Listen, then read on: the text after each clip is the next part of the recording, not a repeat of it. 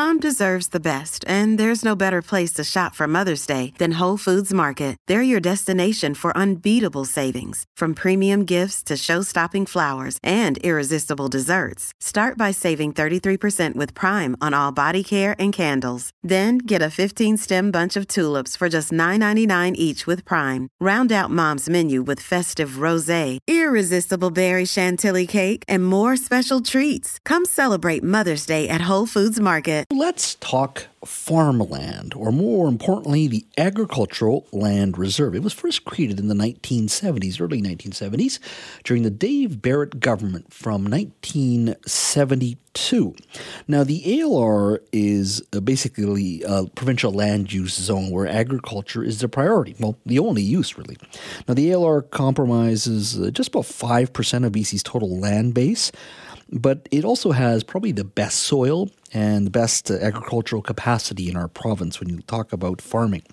And the ALR was created because we're not creating any more farmland. The province decided back then to protect the land. And if you go to a large amount of our communities in the Metro Vancouver area, you can see significant amount of land protected by the ALR. Now, there's always been threats for development, need for more land, so there's always challenges to the ALR. Are people wanting to build housing on ALR potentially, or open up businesses on ALR? Communities like Richmond, 40% of the land base there is actually ALR. Well, we just recently learned the province decided to remove a significant chunk of farmland in East Richmond from the ALR, even though the city hall council there was opposed to it. The province decided what they call an order in council to allow about 150 acres, the parcel size anyway, which is owned by a company called Eco Waste.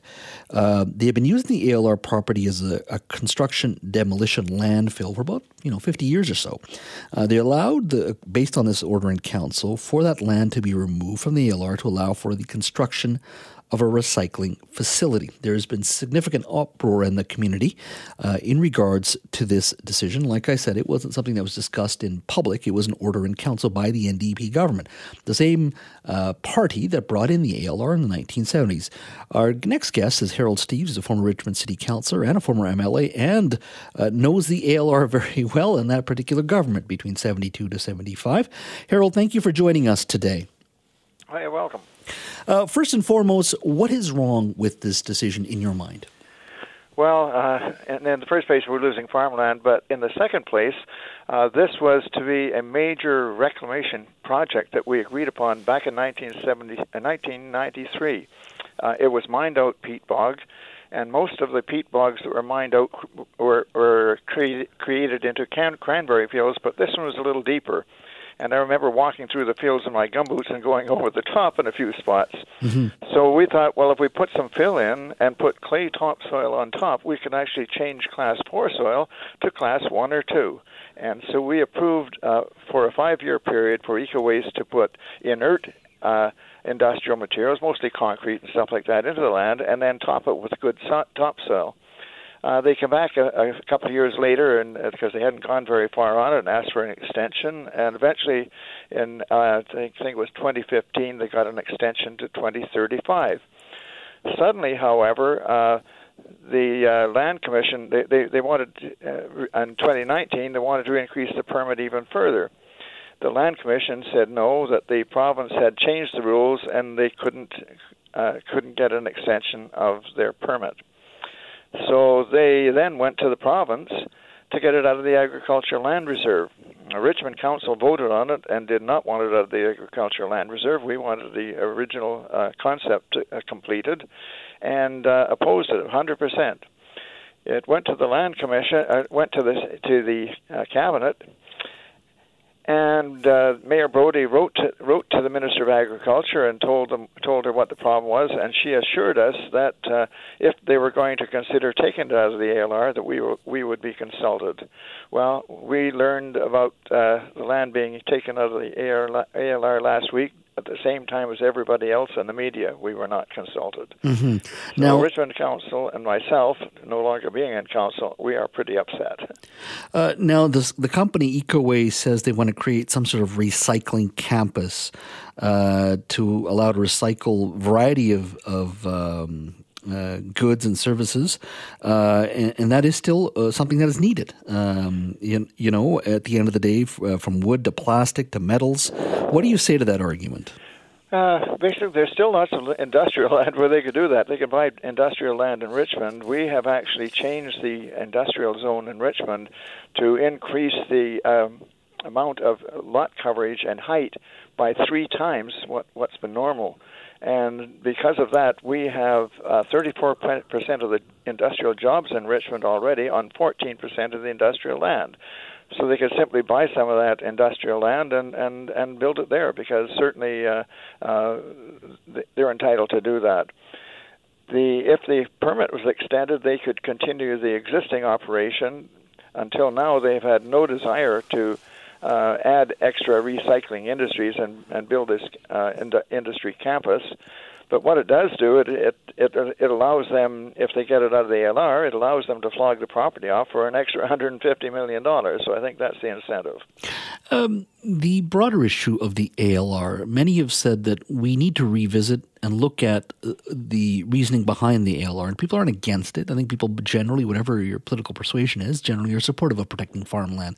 But when they say, whether it's issues like this in this particular company, or some have even gone as far to say, look at what the Netherlands is doing in regards to food production. They allow not only just the growing of food, but also the manufacturing of food on ALR. It's the same issue in and around food security. Do you think we need to revisit the ALR? I'm not saying eliminate it, but revisit it and modernize some of the language behind it, or do you think it should remain the way it is? I think pretty much it should stay the way it is, because they can already do those things. And,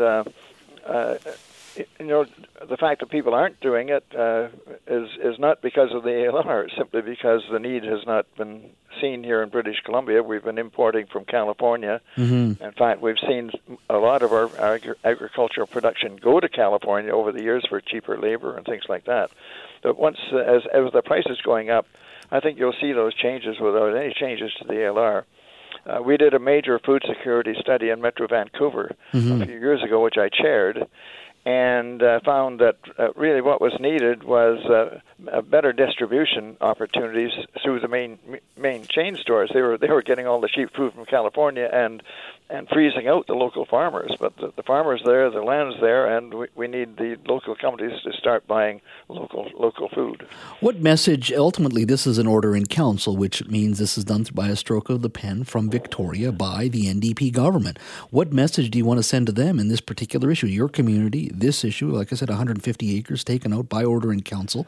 What message do you want to send to Victoria? Well, I think one message is that other communities should beware, because they have suggested that they may develop about 28,000 acres of industrial land on farmland in the province, and if they're going to do it by order in council and not consult anybody, there's going to be some problems. But the main problem we have is that we have been fighting Port Metro Vancouver. They bought 218 acres, just one major property further east of this one, and they have the right to take it. In fact, the federal government doesn't get isn't in the ALR. They get to take it out simply because of the federal government. We've managed so far to stop them from developing it, but if this goes ahead, then that land's gone too.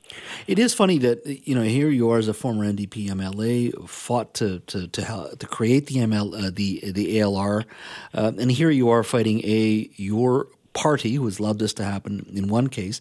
At the same time, you're also fighting the port and many other institutions. I mean, there is greater pressure on the development of the ALR, or at least certainly on the edges there is. Oh, yes.